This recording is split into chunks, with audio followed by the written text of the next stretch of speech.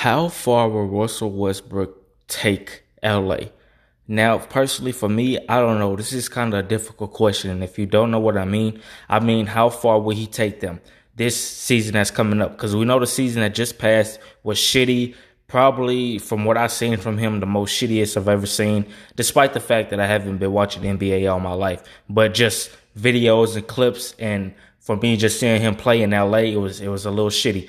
But not gonna lie, he had some good moments, especially, I believe, when he went against the Raptors the second time when they were still competing for the finals, or competing to get in the finals, LA.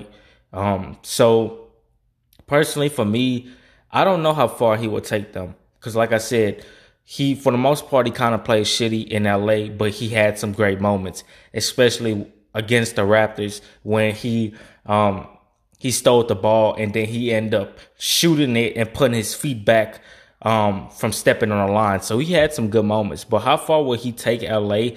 I don't know. I have to see what he does this season that's coming up if he's still on the team.